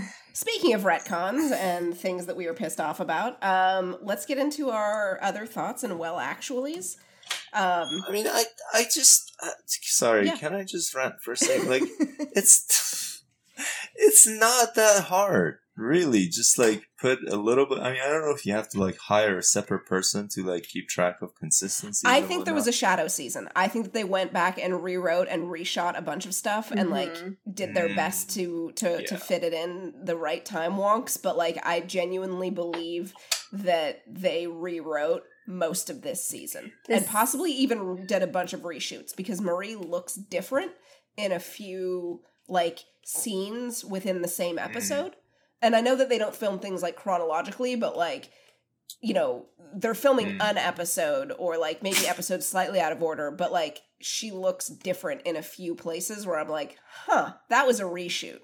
Or, they went back and did something else. Or like that scene with Clark and Gaia, like, in the middle of executions being like, let's have tea, and Gaia, like, God. Show me your tits. They like, couldn't come up with anything else. Like, literally, anything else. I think that that's part of it, Shaheen, is that, like, they did, quote unquote, their best to, like, deal with a bunch of rewrites that they were doing. Yeah. I mean, like, when you look back, like, why wasn't the rewrite to be like, we haven't heard from Bellamy in a while. Like, should we look into that? Like, let's get a group together. Like, let's, that could have been, like, organizing that while other shit was hitting the fan and having to go back and forth between the shit hitting the fan and, like, people missing. Like, that would have been, like, a very smooth way to tell the story instead of, like, tea time in, I don't know. Yeah. Yeah, I just, the sort of wonky, nerdy stuff does really bother me. That's just what I just wanted to vent. Mm. Especially because I feel like it's not that hard. Like, just it's a ratio. Like, it's multiplication. Like, you it's establish a math. ratio. Mm-hmm. Yeah, you establish a ratio between Bardo and freaking Sanctum. It's just a ratio. Keep it. Like, every time multiply by the same thing and write that number. It's not hard. Anyway. Yeah, because they only really had a few, like, so... They know when Octavia and Diosa go in. They know when Hope when Octavia comes out, and when Hope comes out, and then when Octavia disappears. Like, those are their starting points. Make it work. Yeah, good exercise. Is that your well actually, Shaheen, or do you have others? I have others. Okay. Are we going into well actually? Yeah, I mean, unless you have more time walk rants, but I feel like we can dip into that well every episode. Yeah. So, okay. All right. Are Kelly and Reese from the same mother/father? Yes. I think so. Yes. So, are we colorblind casting, or is this, like, how do you think this is possible? Yeah. Yeah. But Callie is completely white, right? No, she's mixed. She's mixed, and Brother is too. Brother's a little bit darker, but, like, they're both mixed. He is much darker. My sister and I are like the moon and the sun. Like, genetics are weird. Well, or your mom's a hoe. Well, I've looked into that, and it turns out we're full sisters. You're like, so I don't trust you, Mom. I'm going to verify this for myself. Did you look at 23andMe? No. Did you secretly collect your sister's, like, hair or, like, toothbrush or something, and, like, went behind everyone's back and were like, I don't buy this? I mean, I was lazy. I just went by blood type, but it, like, all, like, worked out. And, like, you do see, like, both my parents and us, just, like, in different ways. So do they think that, like, you are, like, a foreign exchange student when you're out with the rest of your family? Somebody, when I was in kindergarten or first grade, this other mom literally asked me to my face, "Are you adopted?" And I went home and I was like, "Mom, am I adopted?" And she's like, "What?" I'm like, "About somebody, so-and-so's mom asked me if I'm adopted. Am I?" And she's like, "Adopted? No!" And she got so mad. God knows what she said to that other mother, but she never spoke to me again. So... That's fine. I do have a friend who is, like, when she shows me pictures of her and, like, her aunt, like her father's sister, I'm like, how? Because, like, she's pale. But her dad and her aunt are, like, very dark skinned, so I know it happens sometimes. Recessive. But, yeah. I mean, my dad was I guess the term would be swarthy. Very, very olive skin. And as I stare at my paleness, I do not have. You do not have the that rich olive complexion of the Ukrainian Jew in me. You're a ginge through and through. Nearly. I have the ginge complexion, absolutely. You're a daywalker. Yes, exactly. Lots of sunscreen. What else, Shaheen? all right. So, world population. What was that? 11 billion? They say 11 billion. Something like that? So projections so just to be clear, that on the timeline of the 100, the apocalypse, the first nuclear apocalypse with the bombs, happened on May 10th, 2052. Okay, so the world population is projected to be just under 10 billion in 2052. So 9,800,000,000. So there, yeah. It's going to take us a lot longer to get to that now, what with us being in a pandemic. or will it? Yeah. Will there be a pandemic boom because people have like nothing else to do? It's like when there's a blackout. There's a baby boom after 9 months of blackout. Yeah. Of talking to my friends with kids, especially, they are boning behind the scenes a lot more during this pandemic because I guess, like, because they're both home, I guess when you have kids, this is my understanding because no thank you, you are very, very tired from dealing with these people humans all day, so that by the time you get to bed at night, sometimes you're just like, you know what, I just cannot be bothered. However, I guess when it is screen time during the day, during pandemic, and, you know, kids are glued to their iPads watching their Minecraft videos, mom and dad sneak off and, you know, have a little 10-minute quickie somewhere in the middle of the day, which they normally wouldn't be able to do because they would be off at work somewhere. So possibly. Is this a story from our mutual friend that we will not name? No, this is actually from a different friend who FaceTimed me drunk a few weeks ago, and we were like, so, how are you? She's like, well, so-and-so and I, we're having a lot more sex. And I'm like, wow. Good job. So no, not a mutual friend, but it appears to be a thing. Huh. Yeah. Yeah. The thing is, though, more importantly, what people often forget about population growth is that it's going to plateau pretty significantly. I mean, that's the projection, is that it's going to plateau by the middle of the century. So we're not projected to get to 11 billion even by 2100. So we need like another 100 years from now to get to 11 billion. It's not going to happen in the next... Yeah, I think we were really... Not with that attitude. We were really worried about overpopulation, but people started having less and less kids, and the more that the world develops, that continues to be a trend across the bar. Well, as people have more education and whatnot. And Yeah. So, I mean, 11 billion people, damn, that's too many people. I'm with Allie, sorry. So, there was stuff about, speaking of Allie, there was stuff about the anomaly stone in Becca's notebook then. She was taking notes. Maybe the pages notes got wet. That's why Raven didn't remember it or see it. Yeah, like, shouldn't Raven have mentioned? I mean, or perhaps the book got, pages were ripped out, like maybe because, if Callie had the notebook, she didn't want anyone to follow. To see that. Yeah, so, yeah. So she ripped it off. Yeah. I mean, it's plausible. Yeah. What else? Was that it for you? That's it. I'm out. All right. Yeah. What about you, Bubs? So one of the retcons is, I guess the show could not figure out whether it was Becca Franco with a C or Franco with a K, to the extent where this was last season, in the episode Sanctum, there was a book, and the author was Becca Franco with a C. But here, they very clearly established Becca Franco with a K, which I feel like Becca Franco with a K is less common.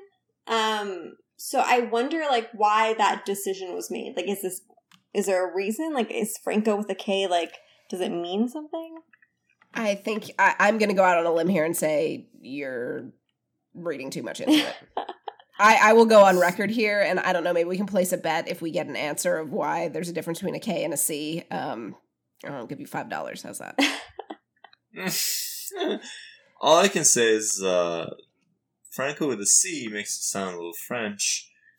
Franco with a K makes it sound more Germanic and Nordic. So that's all I can. Thoughts of French. All right. I did not have any. Mine is Bill Cadigan, asshole extraordinaire. That's kind of it's just my thought takeaway of the episode. He's a fucking dick, and I was not a fan. Nothing against the actor, of course. Like, he played it very well. He made me irritated at him, and Yeah. Do you guys have anything else on this episode before we wrap it up and recommend shit to people that they won't watch or listen to? No. No? I'm good. Okay. What do you guys have? Or do you need a minute to think and I can go on mine? I have so little to give, so I'll just give the movie that I watched last night. I love horror movies. So I watched 2 movies. I watched Paranormal 3, which was, I don't think it's as scary as the other ones, but it's still like, it's a good setup. Like the whole camera thing, there's a lot to do with that, and they're good at making it scary. But I won't say it's the scariest one. The other thing I watched was The Darkness on Netflix. And I mean, Kevin Bacon's in that. One of the vampires from Vampire Academy, which is a horrible movie that I've seen 12 times. And did you read the books? What? Yes, I did read the books. The books were not bad. They were not bad. They were kind of sexy too. Yeah, right? Like I was like, oh, all right. Love a teacher-student relationship. Totally ripped off Buffy, if we're being honest, though. Yeah, definitely. Yeah, like the moment there was a moment in there, I was like, oh, I know exactly where this story is going. Exactly. There was even what's her face from House and Once Upon a Time, Jennifer. Oh yeah, Blondie. Yeah, the blonde one. She was there for like 2 seconds, and I was like, is she a producer? Because if she's really only there for 2 seconds, that's weird. But anyways, it's like a paranormal type whatever. And I thought it had some good scares. I won't say it's the best horror movie again that I've ever seen, but if you really like horror and you're like desperate for something to watch that might be kind of scary, I recommend The Darkness and Paranormal 3. One's on Amazon Prime and one's on Netflix. Have fun with that. Okay. All right. Shaheen, you don't have anything filled out, so I'm just going to ask if you started Dark yet. No, I have not started Dark yet. It's time travel and it's in German. That's like, how many more things do you want? Yeah, no, I mean, I kind of have, like, choice paralysis about this. Like, if I want to watch Dark, then why not watch all the other stuff that I haven't watched forever? And so because I I'm just get telling you to paralyzed. watch it. Don't watch any of it. Fuck's sake. Say what? Because I'm telling you to watch it. Oh, okay, right. Yeah, no, that works. So keep on trying. I will. I will. But yeah, I don't really have anything. I'm rewatching BoJack Horseman, and I'm noticing like how awkward the first season is. I didn't really notice it back then because it's all kind of new and funky, and you think it's super postmodern, but then you have no idea what's waiting for you. So just in case people are in season 1 and are not, they're like, what's the all the fuss about the show? It picks up significantly in later seasons. I mean, even season 1 picks up pretty quickly. It's just okay. BoJack, if you want to be depressed, but it is a cartoon and it's funny. Yeah, sort of. All right, well, I've already recommended Dark a couple of weeks in a row. We finished the first season of Warrior Nuns, which if you like Buffy and like kind of sort of Rob Thomas-esque snark, I would recommend Warrior Nuns. It's kind of not what I expected, given that the name is horrendous. But it's actually quite good and quite funny, and it ends on... The season finale is kind of bullshit because they end in the middle of things. Mm-hmm. Like, it's not even a cliffhanger. It is literally they have ended in the middle of things. So that's kind of a little irritating, but like, obviously I hope it gets another season so we can find out what the fuck happened. Season 2 of Hannah is back, which is actually kind of more enjoyable than the first season. It's a little bit less like dour and depressing and kind of opens up the world a lot, and they realize that one of the best relationships on the show is between Hannah and Marissa Vigler, and so they get to like share a lot of scenes together, and it's good. About halfway through that season, I'm sure I've watched other shit because what else are we doing in this pandemic in the year of our Lord 2020? Yeah, I can't. If any of our listeners have shit that we haven't recommended or should watch, we'll add it to our Netflix queues that we will never actually address. Well, somebody on our SoundCloud for last episode recommended Snowpiercer, which I have not watched yet. The TV show? Yes, the TV show. I have not watched the TV show. The movie was excellent, though, so maybe the TV show will be up next. Yeah. Yeah, all right. I feel like this was a little bit of a short podcast, which is kind of funny considering, like, the buildup of this being a prequel, except it was all pretty straightforward minus a bunch of shit missing. So, yeah. You kind of made up for last time. I know, Jesus Christ. Like, oh my God, you guys. I was trying to upload this. I was like, oh my God, my computer's going to, like, vomit. It's going to just, like, fear poop all over the place. I thought you had a new computer now. Week... Huh? I thought you had a new computer now. Well, it hasn't arrived yet. Oh, so, okay. just computer diarrhea everywhere. Happens. Next week, I think that we got some still shots. We might actually see what the Crystal Giants are. So that's exciting. Some stuff is going to happen. Maybe we'll find out more Bardo shit. Maybe we will leave Sanctum forever. I doubt it because God doesn't love me that much. Do you guys have anything else? Nope. Take it easy, guys. Yeah, thanks for listening. Bye, Hashtag everyone. where's Bellamy Blake? Bye. Yeah, hashtag. You Okay, real quick though. Do you think that this show broke the cardinal rule of you don't see a dead body, they're not dead, but actually genuinely killed off Bellamy? Yes and no. It depends if we're going to go into Alley 3.0 and everyone's there, including Bellamy, because he was in the MCAP and it was captured his, like, all of his memories and now he's in there. Or some kind of thing like that, where he isn't dead. Because, like, yeah, like... But you think he's body dead? Maybe, but only under those conditions. Because, like, seriously, they're going to kill the lead? Although... It was very clear with the reaction to everyone being like, where's Bellamy? Where's Bellamy? And it trending on Twitter several times that they did not realize what an impact not putting him in the poster and promotional material and then just pretending like nothing changed was going to have. So they had to do like that whole press circuit being like, well, Bob took some time off. So yeah, who knows? He could just be completely dead and that's it. But really? Like... Yeah. Yeah. All right. Well. So we don't think. Are you saying like that as time goes on, you becoming more and more confident that he's actually dead, or is that? I mean, I'm just sort of flabbergasted by the fact that the second lead on the show hasn't been in half the season, or that the two leads have less lines than I'm willing to forgive that several other fine. people. Yeah, so I'm still sticking to the theory that it was fake out. It was a death fake out. I mean, that would make the most sense, but the longer we go without it, I'm just kind of like, where the fuck is... I have no confidence either way. Yeah. All right, well, maybe we'll see Bellamy next week. Who the fuck knows? Because, fuck it. Pandemic. All right. Bye, everyone. Bye. All right.